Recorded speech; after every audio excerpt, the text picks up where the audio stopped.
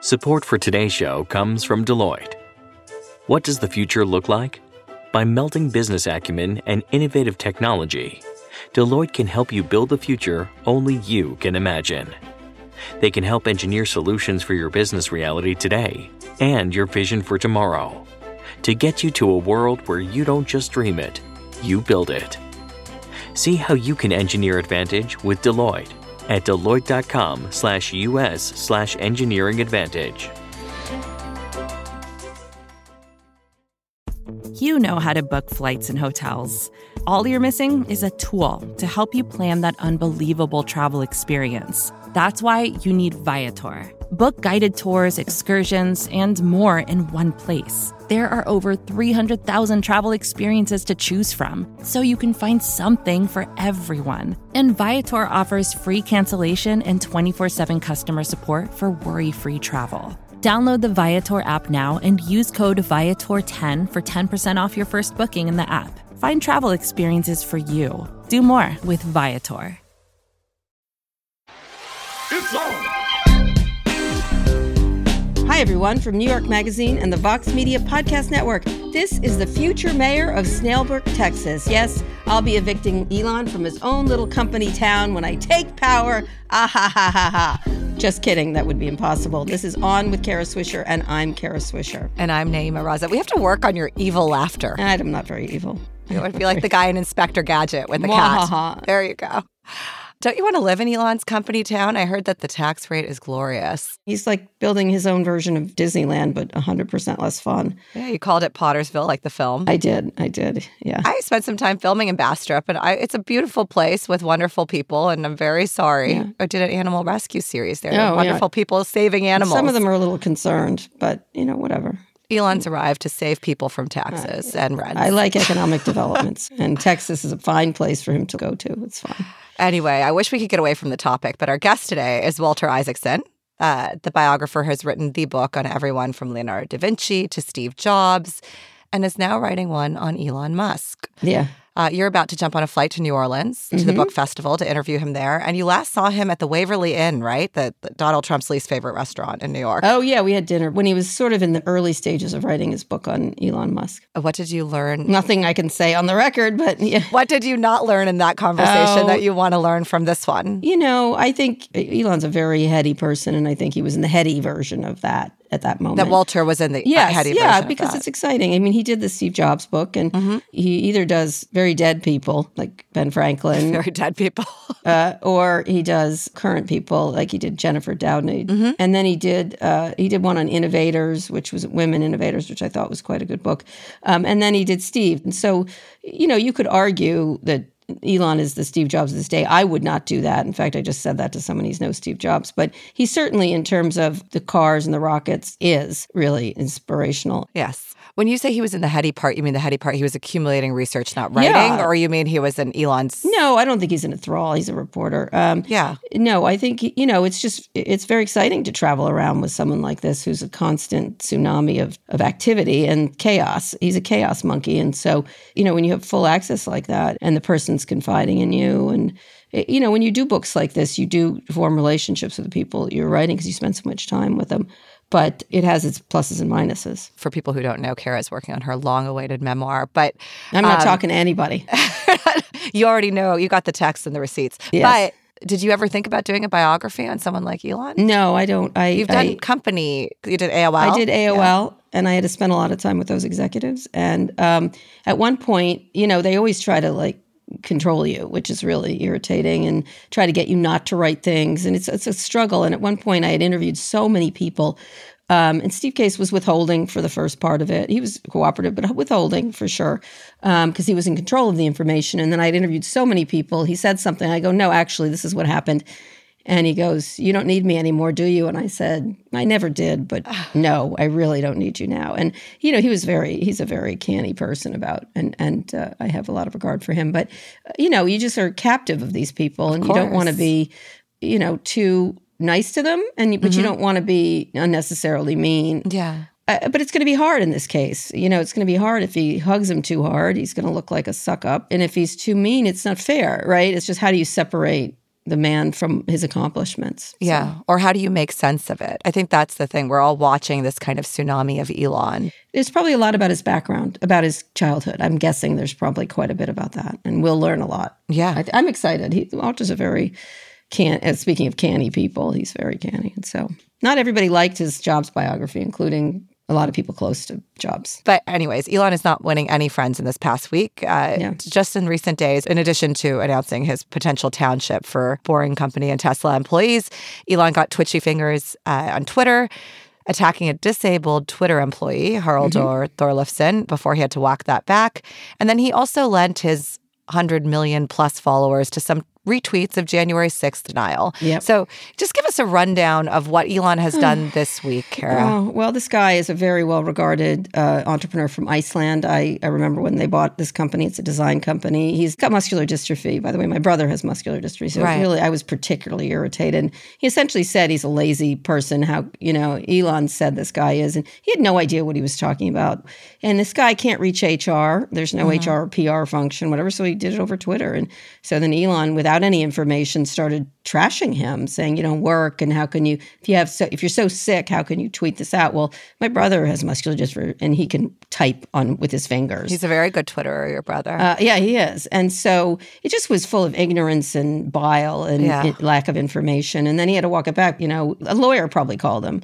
There's only lawyers and enablers around him now. So, lawyers and enablers. Sounds like the worst party. Or enabling lawyers. I don't know. He's also like the worst target you can go after. I mean, like he's the nicest guy. He's like Mr. He is. He's like Mr. World. I just watched a little video of him, and he comes on and he's on the video and he says, he's in a wheelchair and he says, if you'd like to give a standing ovation, that's allowed. And then he goes on to say, my name is Haraldur Thorleifsson. I hope I pronounced that right. And he's just such a likable guy. I mean, this guy took his Twitter payment and salary so he could pay more taxes to Iceland. Yeah, he's a very generous and charitable person. He's just the polar opposite. And one of the things that was irritating is, one, he didn't have the information. Two, when he apologized, he's like, oh, we apologized. I'm like, he apologized for legal reasons and for financial reasons. And that's not an apology. And then meanwhile, he was doing all this election and stuff, attacking the cop who died. And, 10 very conservative Republicans said this was an insurrection. And this guy's out on some limb, that even Jenna Ellis had to come back from forcibly. So, I mean, literally 10 Republican senators said this was insane, this Tucker Carlson thing. Yeah. He's coming after everyone, employees, the media. He's an angry man. Angry man. I know this is an average week for Elon, but does it mean that you'll go into this interview with Walter Isaacson more mad than usual? Or? No, not at all. No, I'm disappointed. I mean, I know that's what parents say when I'm not mad, I'm disappointed. That's how I feel. And there's so much potential here. Someone just texted me, oh, he's mellowed. I'm like, no, he hasn't. This bad part has taken over. And I'm not going to say a good part, but there's an inspirational part and an innovative part and an entrepreneurial part that I wish would come back, because this guy, Mr. Hyde, don't love him. Do you think that Walter has an opportunity to make a dent as someone who's so close into him? I imagine Elon will read this biography. Maybe he'll be reminded of himself. He'll turn on Walter. Alec Gibney is working on this documentary about him. This is a documentary filmmaker who did the Theranos docs, amongst others, including Enron and Going Clear. Elon's already said that Gibney's doc is a hit piece. He turns on everybody. There's nobody he won't turn on. And so unless he gets some help, and I wish he would, that's. Although he has to insert himself into every ridiculous drama known to man. But I want to know why. And I think Walter might yield that. So let's see. By the way, last question. Do you ever get sick of talking about Elon? No, because he's a very important figure. The people say that, and I'm like, no. He's involved in defense. He's involved in space, in innovation, in cars. No. He's Thomas Edison of the day. So no. He's becoming one of those stories that no one will escape, like Theranos. Like, we're going to get the biography, the documentary, the feature film. There's no hiding. There's no hiding. I think that's enough of an Elon catch-up. Have a good flight. Thank you. We'll take a quick break, and when we're back, we'll be in New Orleans with the interview. This is like teleportation.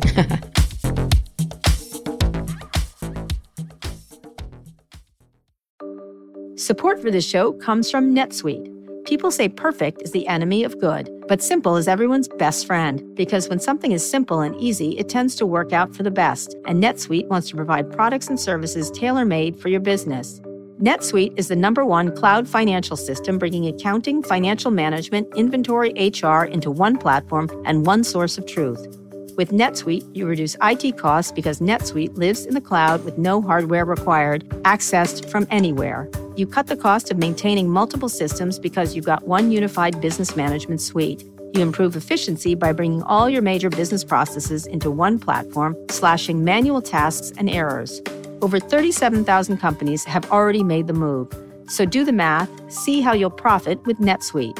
Now through April 15th, NetSuite is offering a one-of-a-kind flexible financing program.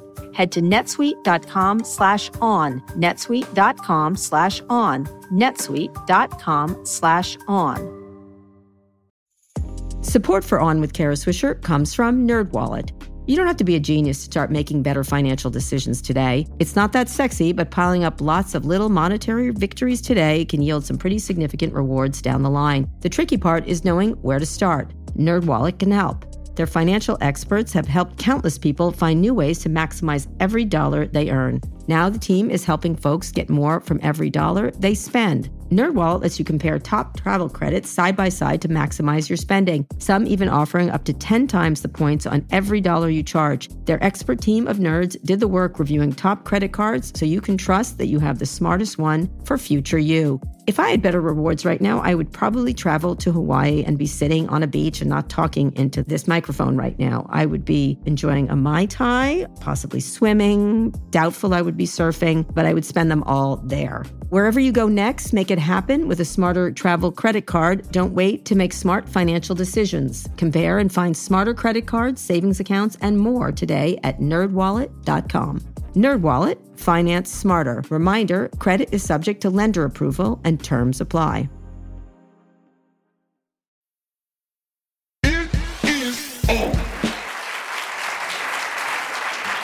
I want to start first. You've written a biography of Kissinger, Ben Franklin.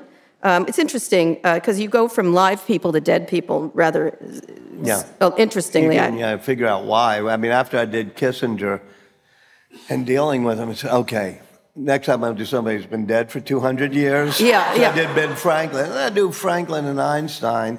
And your friend Steve Jobs, who was... Yeah, he wasn't my friend, but okay. Well, he said, do me next. Yes, okay. Is that how he said it? That's kind of strange. And I'm like, okay, Ben Franklin, Albert Einstein, you. But did he really say do me? Okay. Yeah, well. Doesn't sound like the Steve Jobs I know, but... Well, after okay. I did him, I decided somebody had been dead 500 years, went back to Leonardo. And then, of course, he then did die. Mm-hmm. And then you did The Innovators, a group of hackers, how they created the digital revolution. Leonardo da Vinci, he's definitely dead. And then you did Jennifer Doudna and gene editing, who I've interviewed, who did CRISPR. So tell us how you happened upon doing Elon Musk's, biography? Yeah, it's a biography, and it's because he's the most interesting person around today, and I happened upon it well before he thought of buying Twitter, and I thought, okay, he's doing two of the most interesting things you could possibly do. He's bringing us into the era of sustainable energy with electric vehicles, solar and battery storage, and he's bringing us back after, for 10 years, America has not been able to send anybody into orbit. He has been able to send humans into orbit and bringing us into a new era of space exploration. I said, well, this is the most interesting person around. So how did you approach him? What was the approach? It was kind of interesting. We have a mutual, I'll say friend, Antonio Gracias. He's on the board. He's a long-time advisor. Who was on the board, long time, and a Crown Fellow of the Aspen Institute. So and he said, you probably ought to think about doing Elon Musk. And I said, yeah, I love space travel. I love, climate and electrification. And he said, well, I'll arrange a phone conversation with you. So I was at a friend's house, staying a summer weekend, and we had this conversation. And it goes on for more than an hour. Yeah, Elon he Musk can talk. myself. Yeah, no, I was the one talking. And I said, I think I'd love to do it, but you have no control. It's going to be biography. It's going to be mine. I want you to open up, etc. He said, yeah, I think let's just do it. And I said, that sounds good. He said, well, can I tell people? I said, yeah, I guess so. So I went from our little part of the guest cottage into the main house, Now people are going, oh my God. I said, what happened? So we're just getting all these emails that you're doing Elon Musk. And he had put it on Twitter as he was speaking to me. Yeah. And I was, and like my agent is there and, and all these people getting emails like 20 minutes later. Right. That he had tweeted out, Walter Isaacson's writing this book. Yeah, he's got a little problem with impulse control. But we'll get into that in a second. I obviously know him well. I've interviewed him dozens of times. Dozens, yeah. And in public. And you have an awkward relationship with him. Today I do. Yeah. Yes, I don't appreciate someone tweeting homophobic, misogynist, and other things, racially insensitive things continually. And it ultimately did break down our relationship. But I did have great admiration for the inspirational part of what he was doing. Absolutely. So you started doing that, and then you've been spending how many hours with him? I travel around with him quite a bit of time in Austin. I love going to Starbase, which, as you know, is a place at the very, very southern tip of Texas, near Brownsville, but nothing else, and Boca Chica. And you stay in Airstream trailers, and they have the launch pad for what will be the largest movable object ever made by humans, which is Starship, which he hopes eventually will go to Mars. So I spent a lot of time down there and some time in Fremont, California, and in... which is where Tesla is. Yeah, Tesla is Silicon Valley, and then down in Los Angeles, which is where both the SpaceX headquarters and the design studio is. I said, here's the way I want to do it. I don't want to just write a biography based on 10 interviews or 20 interviews. I just want to shadow you the whole time. I want to be in every meeting. I want to, watch you go up and down the assembly line at Fremont or the rocket assembly line at Hawthorne, California. And he just lets me be there as a shadow. And so it's almost like Boswell got to do with Dr. Johnson. I think I've had more access than anybody we know to the most interesting person possible. I've had more access than anybody's ever had to a biography subject. Is that a surprise to you that he gave you such a... I mean, he's an enormous narcissist. You understand that. So I can see why he would like Walter Isaacson following him around. I think that's a little... I don't think that what drives him is narcissism. Okay, tell me. I think that... this is going to sound... Actually, you'll probably get it and believe it.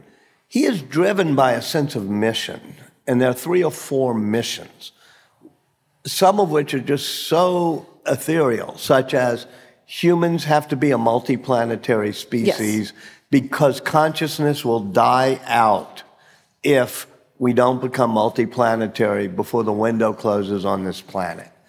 At first I thought this is something that people say in inspirational pep talks to their employees or in podcasts to Joe Rogan, but it's not something he believes that. He also believes in sustainability and that we have to move to the era of electric vehicles. And you have to remember when he started, even 2007, 2008, GM had killed the electric car. Every other company had killed electric cars. And he said, if we don't do it, we'll never get to the era of sustainable energy. Absolutely. I think he's not driven by, narcissism. I don't think he's driven by money. That's true. But I do agree with you. He doesn't have much more impulse control than most people we know. Well, I want to get to that in a minute because it's curdled into cruelty, actually, in a lot of ways. And we'll get to it. I feel when you attack someone with muscular dystrophy inaccurately to your millions of followers, it's cruel. It becomes cruel, the power. But we'll get to that in a second because I want to talk about the actual things that are inspirational. First, Tesla, which I met him when he was at X.com, and this was a payments company. But before that, I met him when he had essentially a Yellow Pages that he was running. And Zip2, right. It was that he made a little bit of money from that, not a lot. And I think he was pushed out, like a lot of these entrepreneurs. Yeah, like Steve Jobs, like a lot of people, you start a company and then you get eased out, either by the funders, the venture capitalists who think you need adult supervision, or because he's the most intense, hardcore character there is. Right. And so he'll stay up till 4 a.m. making everybody work and then play video games till 6 a.m. and then think people who are not still there standing with him aren't serious. Sure. He was a little calmer then, as I recall, but nonetheless, he had done these series of things. X.com was competing with PayPal, and then he went on to start Tesla, or not to start. Someone else had started Tesla. He got involved. Yeah, well, he was originally, they're all co-founders in the sense that Martin Eberhard and Mark Topperning had the idea for the company, but no funding and hadn't really got it going. He's been the driver. There's no question. Musk brings in the funding. They bring in 2 or 3 other people. Musk brings in J.B. Straubel, who you know. So one of the interesting things about companies is the argument over who is really the founder. And you even have that with Paul Allen and Bill Gates. You have it with, AOL, to some extent, Wozniak. Uber. Yeah, exactly. And so in any company that's successful, it's people think it was their company, and they're all sincere. So he did this. He was the driver, so to speak, in a car company. He really was the one that pushed it through. Yeah. And the reason I was attracted to him is because everybody else was doing an idiotic dating service or a laundry service for... He was doing things with physical objects. Well, not just that were difficult and inspirational. And so it was unusual. I always used to joke that San Francisco is full of entrepreneurs helping young people have assisted living. So San Francisco was... But also, what you go back to Peter Thiel and say something nice, but the famous line of Peter Thiel, which you can say, which is, they promised us flying cars, and what we got was 140 characters. That's the only interesting thing Peter Thiel has said. But that's true. It wasn't something, it was unusual. They were not doing, and it was very hard and possibly failure. So that's what was attractive to me, was someone actually taking on a real problem. Degree of difficulty, and it wasn't just a digital thing. It wasn't just software. No. It's not something you could do in your basement or your garage or your garret or your dorm room. He was making rocket ships and cars. Cars, right, exactly, which was very inspirational and unusual at the time. And there's more people that have gotten into all these various things and made investments. Name one. Well, there's lots of people I know who made satellite investments. I'm just saying, but nobody has done these two together. 100%, there's no question. What's really hard is to sort out the visionary from what's happening now, and we're going to get into that in a second. But so he starts this company. I know you want to say... But keep a pin in that, because vision without execution is hallucination. Yes, absolutely. And the question that you got to get to with Elon Musk is he was able to execute. He built the factories. 100%. And I recall there were ups and downs. At one point when I interviewed him, he had gotten so upset that Tesla was going to go out of business. And it was unusual for someone to say to me is, if I don't succeed, humanity will die. And I was like... And what's even more unusual is that he believed that. He did. Well, which I thought was a little bit over his skis on that one. And I kept calling him. And when the Trump administration came in, when he was going to that meeting with all the tech people, he's like, I can convince him not to be anti-immigrant. I can convince him not to be racist. And I was like, well, Jesus, I'm glad you're here, but I feel like you were not. That's why we're journalists and they're players in the arena, though. So he moved on from Tesla and then moved to SpaceX and other things. Now, today, you're in the middle of this. That's what you were thinking the book was going to be about, correct? And you delved into his history. You're delving into his history, correct? His childhood. Yeah, I mean, we start the book with this astonishingly difficult childhood in South Africa, with a father who is Darth Vader and who still is alive, but still haunts Elon every day. And still is Darth Vader, from what I can tell. Yeah. Hasn't made the transition to nice Darth Vader, correct? Correct. And as Elon's mother says, the story of the life is to make sure he doesn't turn out to be like his dad. So it's what haunts and moves him. Yeah. In many ways. So you'll do... In many ways. But look, rule one of biographers of important people, and don't take this in a gender or sexist way, but it's all about dad. Einstein, when his father has gone bankrupt doing electricity. Ben Franklin, with his father, runs away.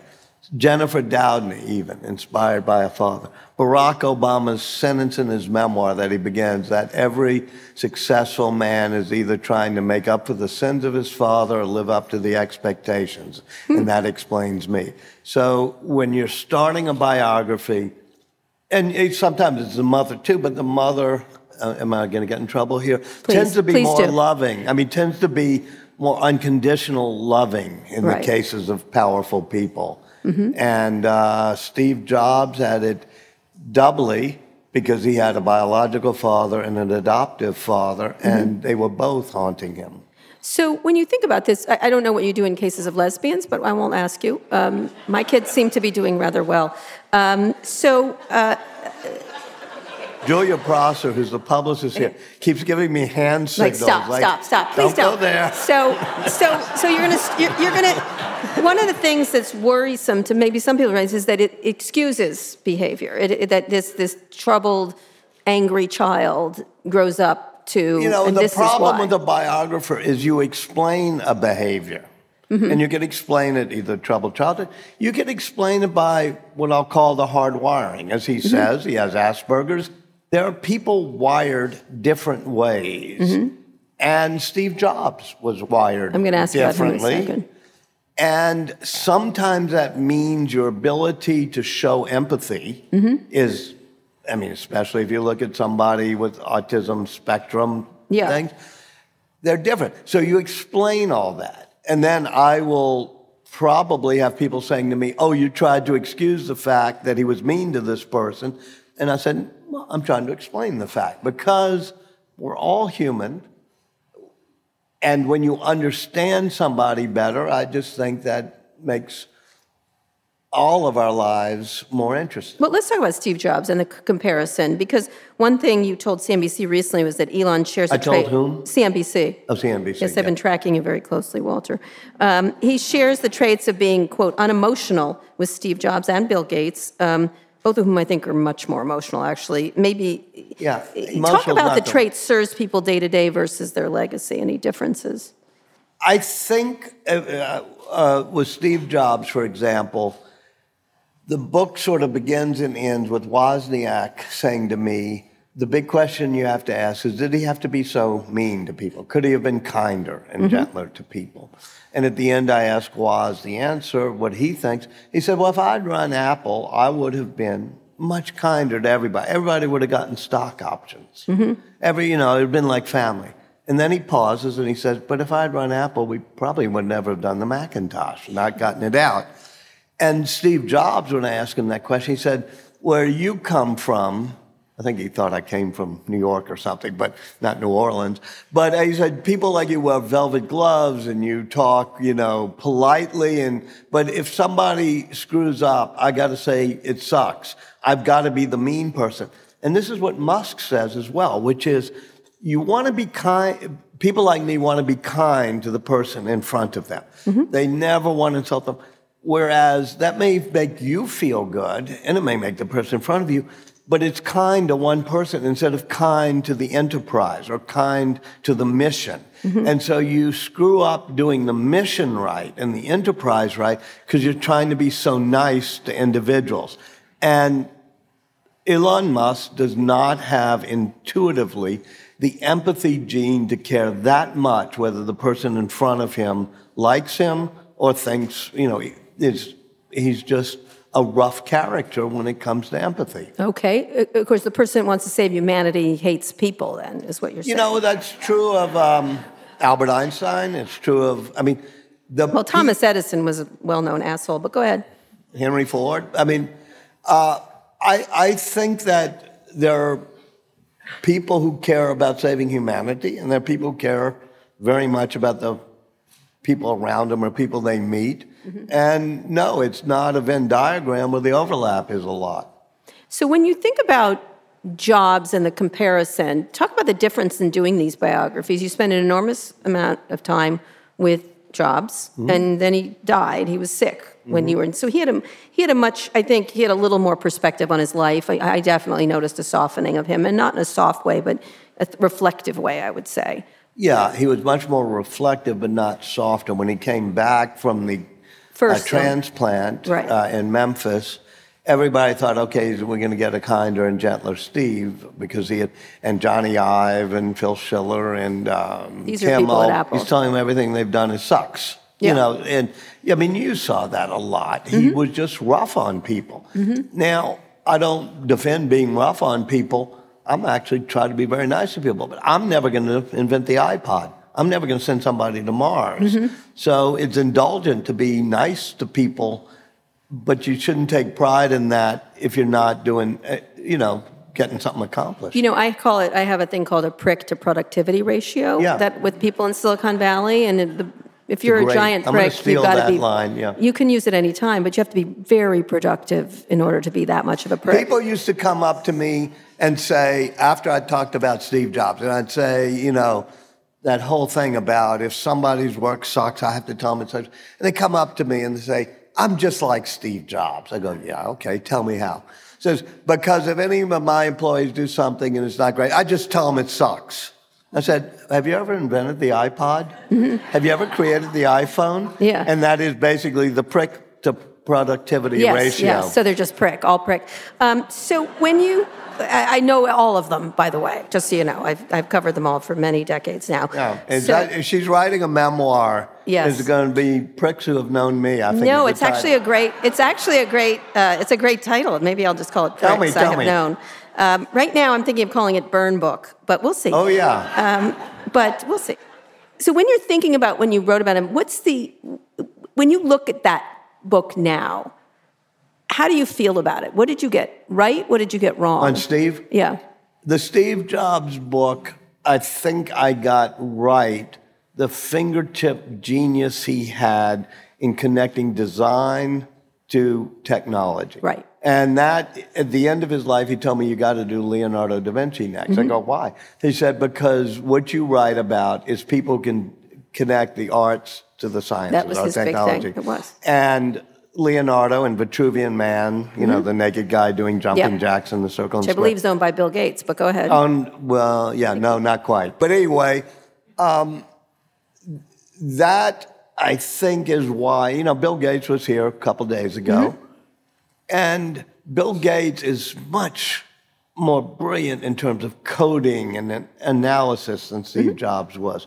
But Bill Gates invents the Zune, and Steve Jobs invents the iPod. You're probably one of 12 people in this room who even remember what the Zune was. I still have my Zune. Yeah. The Zune was an MP4 player that looked like it was designed in a basement in Uzbekistan by blind people. Right, yes. It was ugly. I will tell you a very brief, funny story. Walt Mossberg who was my partner for many years, brought the Zune to Steve Jobs. And it was square. It was this weird, shitty brown color. I don't know what else. That's what it looked like, poop. And so, and Walt started to hand it to him. And Jobs, because he was ridiculously dramatic, over-dramatic, he started to hand it to him, and Jobs went like this. Like that. Yeah. Like, I cannot touch this. This is so And ugly. the Steve Levy counterpart was when Steve gives the iPod to Bill Gates. And Bill Gates just goes into a zone and just tries to grok the whole thing. Which he and couldn't. Can't take his eyes off of it. By the way, he did call the iPod, Bill Gates, to me and Walt. He said it was trivial. It was just a hard drive in a white box. That's what he said to us. Right. He said it was trivial. And so I said, well, it was so easy. Why didn't you do it? By the way, I'm going to tell you something that Bill Gates said here, because it connects to both Steve and Elon Musk. Bill Gates, the night before last, at the end of the interview, I was asking him about artificial intelligence and OpenAI. And he started talking about how last September they brought it to him. He said, well, that's no good. And I won't be impressed until it can get a 5 on the AP biology exam. They bring it back to him, and he gets a 5 on the AP. There's like less. Right. He says, I'm now back at Microsoft. Satya has asked me back. I'm doing product reviews of connecting AI to security, AI to communicate, all of our things we do.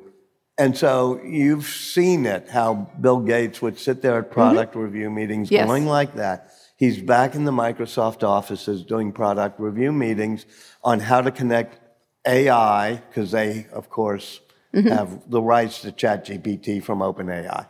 Now, who started OpenAI? Elon Musk. Elon Musk. With Sam Altman, with many people. And Sam Altman, they split. And there is going to be such a rivalry there. Well, there's going to be a rivalry, and there's sort of an arms race going on, a little bit sloppy. I'm a little bit worried about how quickly they're rolling this stuff out without safety measures. But that's what they did with the internet, so why not try it again, because that worked out so well. Let's go into the comparison. What would Steve Jobs think about Elon? As you know, Elon Musk went to go visit Apple about a month and a half ago. And they both have a control sense that you got to control things from end to end. Whether it's Tesla, they have to control the manufacturing, the anode and the cathode of the battery, and the rolling of the battery, and the making of the battery pack, and the manufacturing, and whatever. And Steve Jobs, too, had that feeling that for, say, the iPhone, you have to control the iTunes store, you have to control the content, you have to have the iOS software, and you have to have the hardware. Unlike Bill Gates, who's quite happy to make the DOS and Windows operating system and license it to Compaq and HP and Dell and everything. So the end-to-end control is the common thread that they have. The one big difference, and this is your friend Larry Ellison, who's only been He's on also not my friend, but go ahead. Really? None of these people are my friend. I cover them. Larry and Allison I don't hang out on the has only been weekend. on 2 boards, Yeah. Apple and Tesla. And I said, what's the difference? He said, what Musk gets is that if you want to be innovative day after day, you have to do the manufacturing yourself. You can't outsource it and say the iPhone will be built in China. And that you have to be on the factory line every day. And so what Musk says is that the machine is difficult to make, meaning the car, the rocket, whatever. But much more important is the machine that builds the machine. Sure. How to design the factory. And Steve Jobs never went to China, never walked the assembly lines of Apple. Whereas Musk, if you ask me, what's the most surprising thing? Is the amount of time he spends on the assembly lines. Not in product, just reviews meeting or finance But what meeting. would Steve Jobs think of Elon Musk? What would Steve Jobs think? First, you help me, because you know him, and I'll try to think through while you're answering. I think he would have abhorred him. Abhorred him? Why? Jazz hands in a way that's pointless and cruel. Who? Jazz hands. Woo! Look at me. The look at me, the obsession with looking at himself, even through casual cruelty. I don't think that was Steve Jobs in any way. Yeah. I don't know that Steve Jobs, if you said what are the top 10 qualities you respect in a person, would have niceness as one of the top 10. No, not necessarily, but not cruelty. It's very different. Yeah, you'll have to read the book. Okay. The cruelty is a simple thing to slap on, but I think it's more complex. All right, let's slap it on then. Paul Pelosi gets beaten up. Elon Musk immediately, just took over Twitter, decides to tweet and comment on a trope that it was a gay love spat, and kind of blame Paul Pelosi for it. It was abhorrent. Yeah, that was a really, really bad thing to say. I don't feel Steve Jobs would have done that. Ever. Yeah, okay. That's not cruel from your perspective?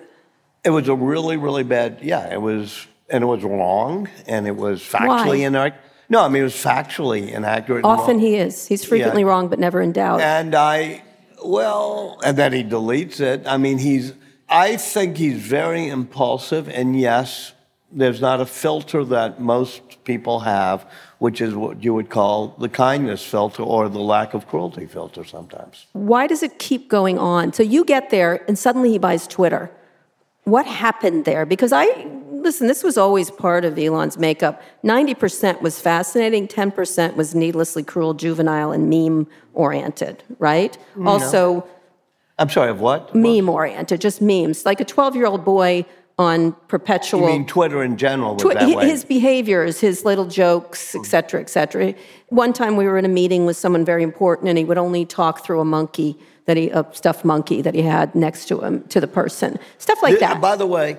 I didn't mind. You're saying what is true is he's the most interesting character around today. I just thought it was bizarre. I didn't think that was interesting. I am absolutely fascinated by somebody who is this interesting, this intense, has been this unbelievably successful. Right. And I don't mean in making money, although Right. he is the richest person on the planet. Not but I right now. mean in getting rockets to orbit when Get it. NASA I get it. I had this can't argument do it. with Mark Benioff. He's like, there's two sides to every coin. I said, people aren't coins. They are much more. So what? There's a million but it sides to every I get facet that. I get of that. personality. But 10% of him was like this, what you're seeing on Twitter, all these outbursts, often not very nice, often scathing to people, like he did with the Icelandic entrepreneur, and then he was wrong again.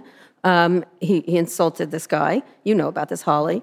And then took it back because probably legal and financial issues all of a sudden were presented to him. It was a very id response. That was 10% of him. Now it's 90 as far as I can tell. And the 10%, that the other part is gone. What has happened over the ownership of Twitter? What have you seen when you're covering that? Well, I think you'll be surprised at what he is doing and wants to do with Twitter. On the surface, you can say everything about this dumb tweet. And yeah, I'm not going to defend any Paul Pelosi tweet, and he probably wouldn't today.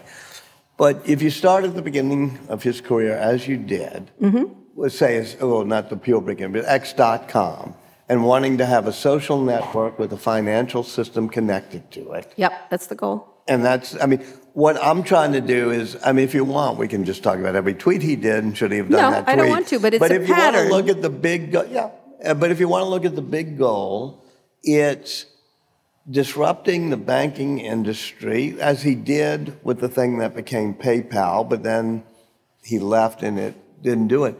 If you connect banking and finance, and just in our lives, say journalism and creation of content and writing and Substack and others, if you make it so there's easy digital payments and that people who make content can be rewarded in a simpler way, and you connect that to a social network, Right.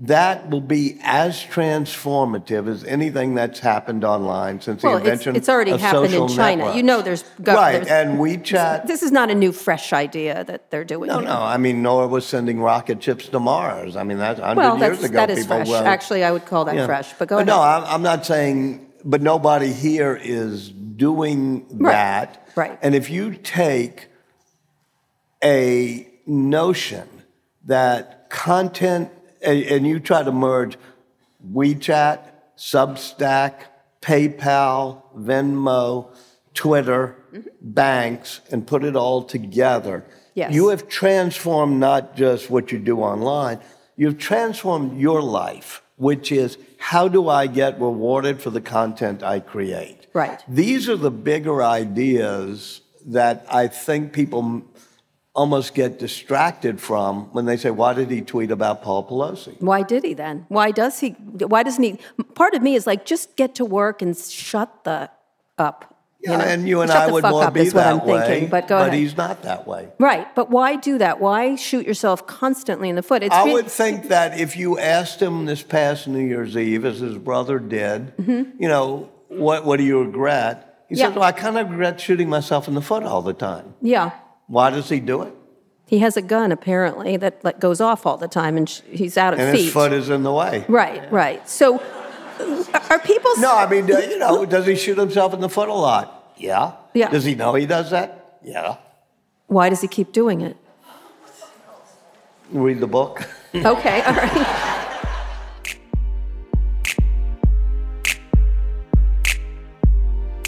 We'll be back in a minute.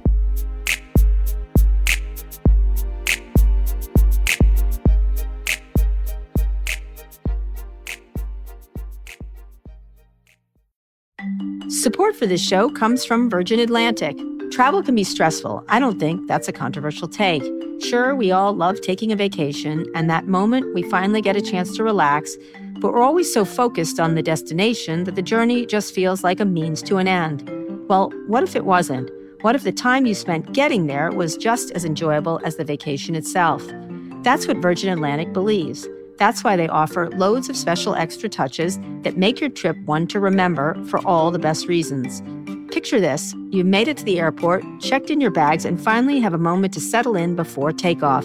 If you're flying upper class, you could be putting your feet up in a Virgin Atlantic clubhouse at London Heathrow with food made fresh to order and champagne delivered straight to your table with a tap of a QR code. I mean, it's rude not to, right? Once you're in the air, the experience continues with deliciously different dining, seriously comfy seats, and the best crew in the sky by miles. Check out virginatlantic.com for your next trip and see the world differently. Support for this show comes from Ramp. Are you overwhelmed with managing your business expenses, vendor payments, and accounting? Is your finance software just not cutting it? Or maybe you're just looking to cut all that wasteful spending. Ramp could be a total game changer for you and your business. Ramp is the corporate card and spend management software designed to help you save time and put money back in your pocket. Ramp gives finance teams unprecedented control and insight into company spending.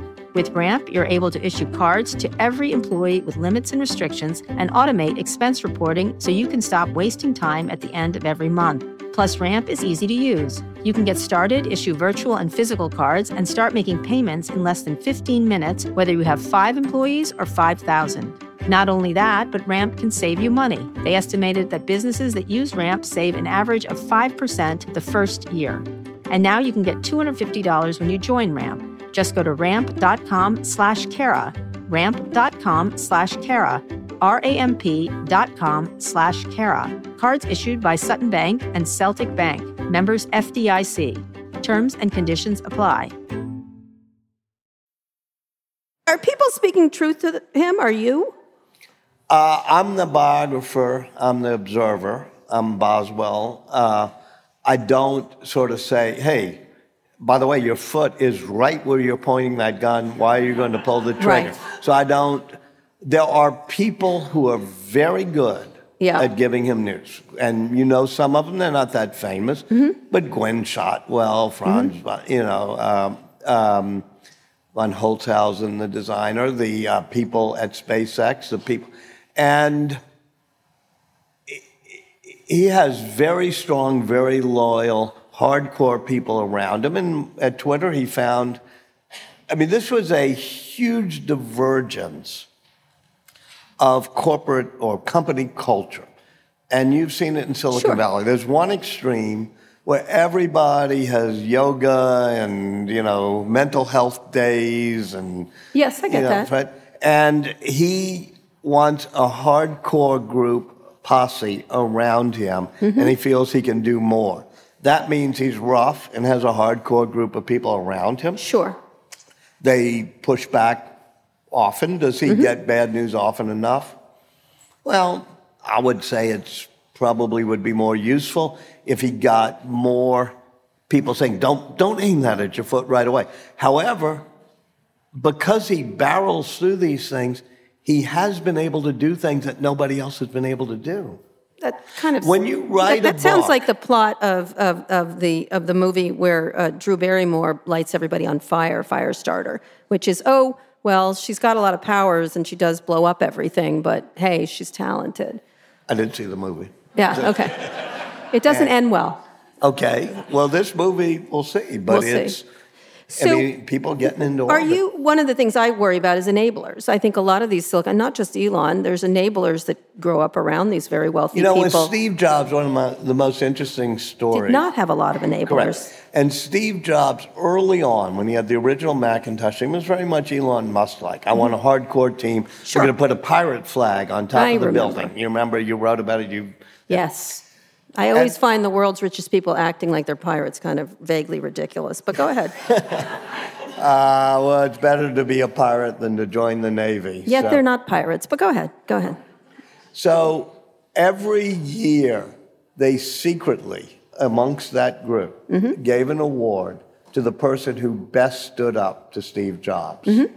What you may like is the first 3 years, it was won by women each time. Of course. Deb Coleman. Not a surprise. Joanna, what was her name? Joanna, I know. Yeah. And one other. And what was particularly interesting is every one of them, when Steve Jobs eventually found out, but every one of them he promoted. That is an important task of leadership. That is correct. Is to have somebody around you who stands up and says, don't go king crazy. Just because you think you're the king, don't go crazy on it. And you could probably go down the list of everybody I've written about and say, do they have enough people who push back on them? Yeah. So I find that absolutely true. Steve Jobs was very willing to accept criticism and liked it, actually. One time when they made... And I think that Musk does that a lot more than people think. Really? Because... He always, at meetings, will say... And look, I find a lot of all guys, mostly guys, sitting around laughing at his jokes. That's what I see. And and I think you'll see something different in the book.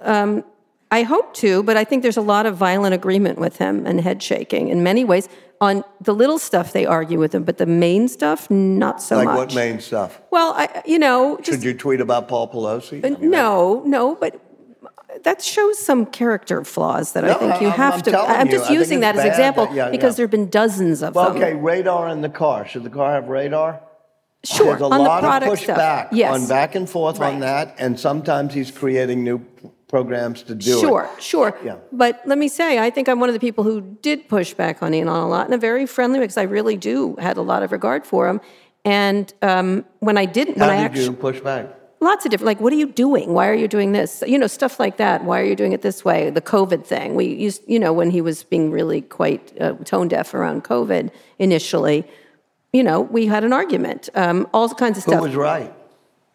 Well, a million people died. So, I feel like... No, I meant, but COVID was a complex thing. 100%. It just was, he was certain... And the question of whether there should have been lockdowns is That's complex. correct. He was certain. I was like, we don't know yet. And I feel like... Anyway, I'm not going to get into this. I do agree that he sometimes has a higher degree of certainty than I have, and maybe you have. Without information, because he was giving me all kinds of information. I kept calling him Dr. Musk, and he wouldn't stop.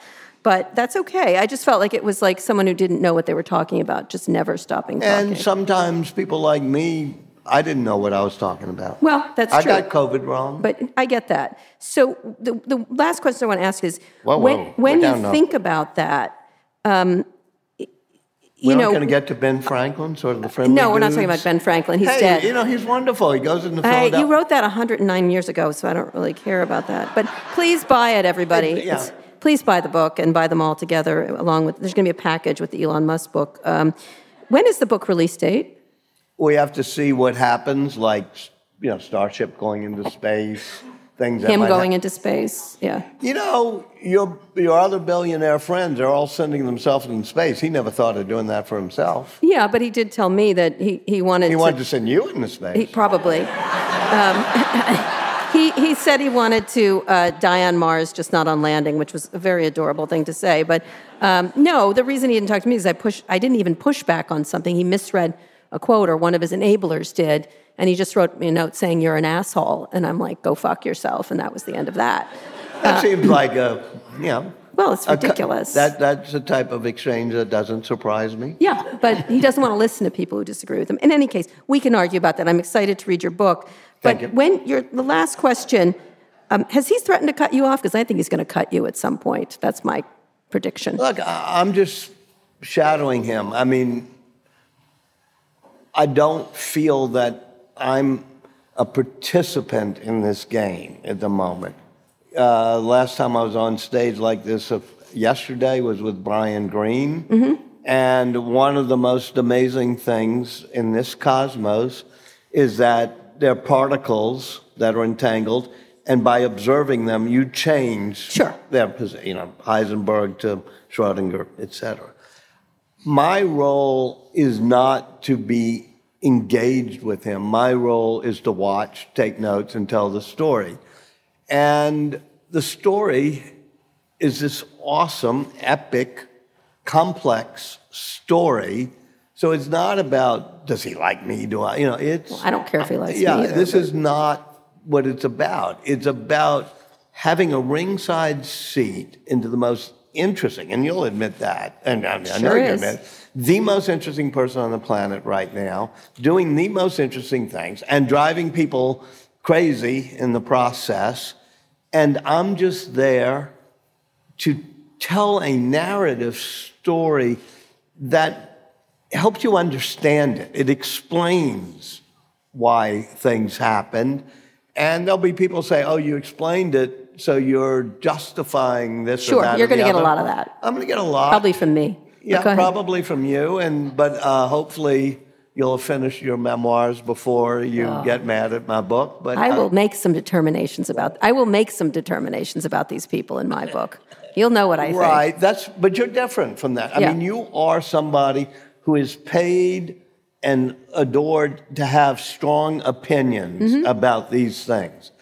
I just come from a different background. I worked for the Times-Picayune. I went there, I covered a story, I reported the story.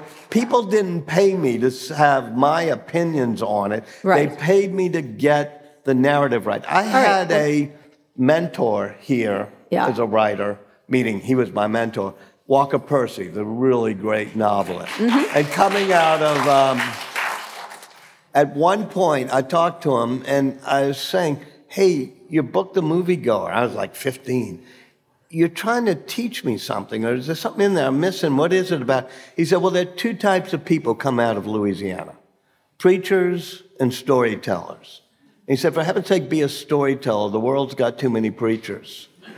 And so I don't try to preach in the book. All right, I have one final question, just one single answer. Is Elon Steve Jobs or is he Howard Hughes? Oh, he's Steve Jobs, but I mean, in the sense that, I'm not totally an expert on Howard Hughes, but I'm not sure everything works. Great strides in aviation. What? Great strides in aviation. Okay. Steve Jobs, who I, as you know, enormously respect, he transformed things with the iPhone. Our whole lives 100%. are transformed, and making the first computer you could take out of a box, plug it in. I think that Musk, by actually dealing in the hard things, which is physical things, will be more transformative. Interesting. We'll leave it at that.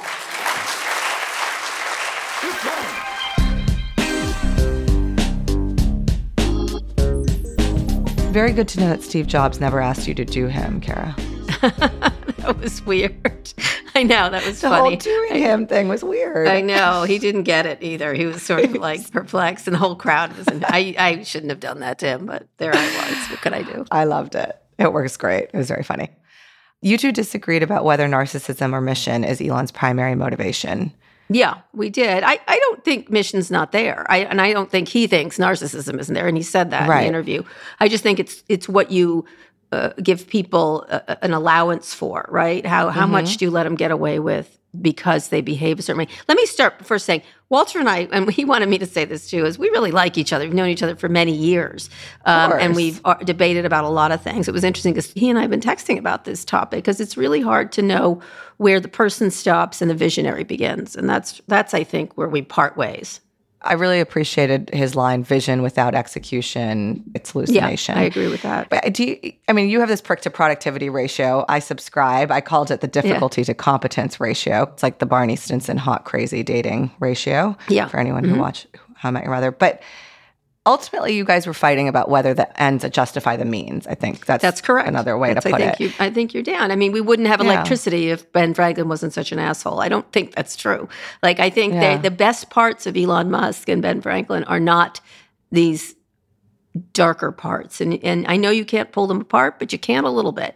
And to tolerate them is the problem. And then who gets tolerated? How will the book on Elon be written? I don't mean Isaacson's book. I mean the wrong view of history. 100 years from now. In hundreds of years, he'll be seen as a Ben Franklin-like character, an Edison-like character. And so probably a lot will be lost, although I think we now talk a lot more about Henry Ford and his, anti-Semitism. We talk about a lot of these people. Yeah, we talk, and then Thomas Jefferson gets a rethink. You can credit many of his accomplishments, but you can't leave out the darker parts. Though I wonder, it seems like the pendulum is shifting, right? Like right now, there has been a backlash against Me Too. There's been a backlash against every time there's, Nicole Hannah-Jones said this once to me. I was like, I love that, which was every time there's a revolution, there's a retraction.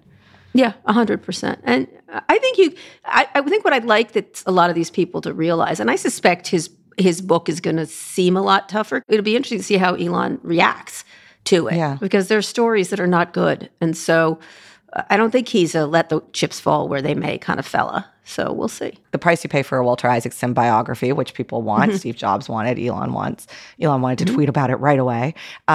is that you have to give up control. But then, you have your own megaphone of 130 million plus and counting people who you can just tell them that was all lies. Even though he cooperated for a full year. But we'll see. I don't know. We'll see. It'll be interesting.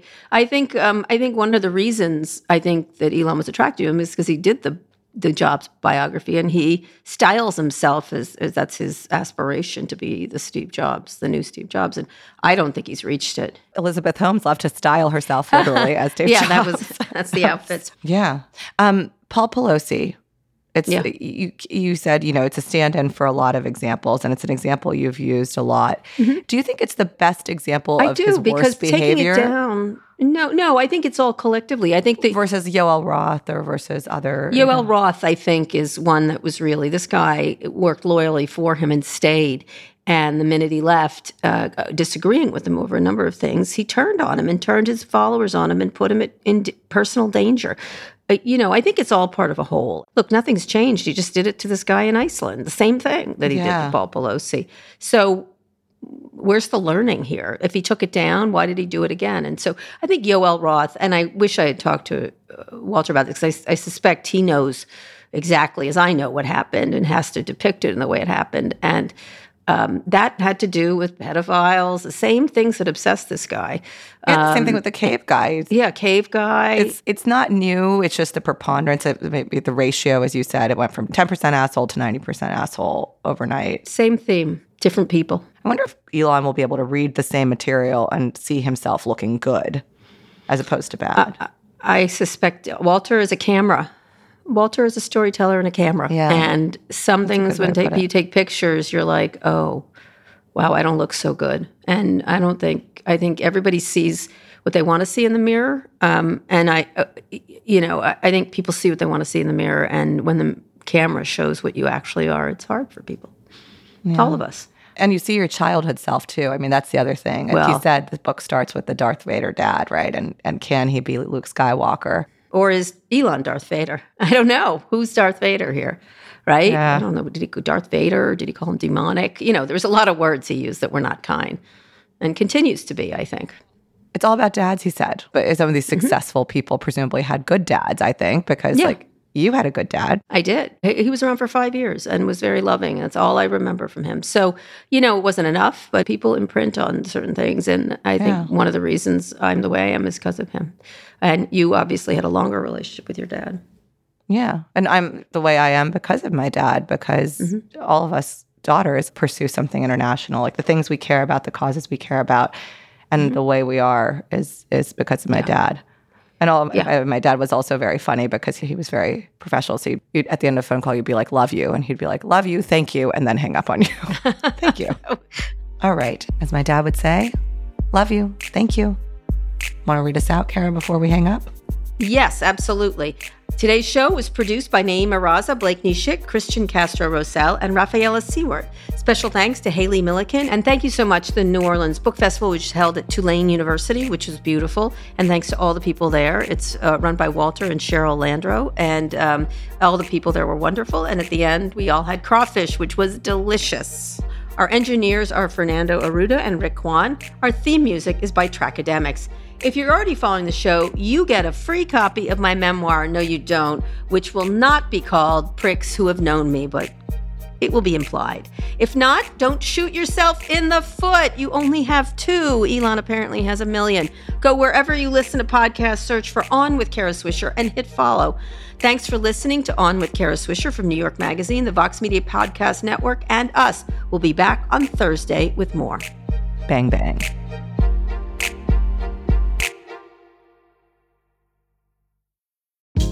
Hey, this is Scott Galloway, author, professor, entrepreneur, and most importantly, host of the Prop G podcast. We got a special series running on right now called The Future of Work, where I answer all your questions on, surprise, the future of work. Questions including, what are we missing when we work remotely? Or how do we handle work-life balance when a major opportunity comes knocking? From the provocative to the technical, we're offering insights you won't want to miss. So tune in to The Future of Work, a Prop G Pod special sponsored by Canva. You can find it on the Prop G Pod wherever you get your podcasts.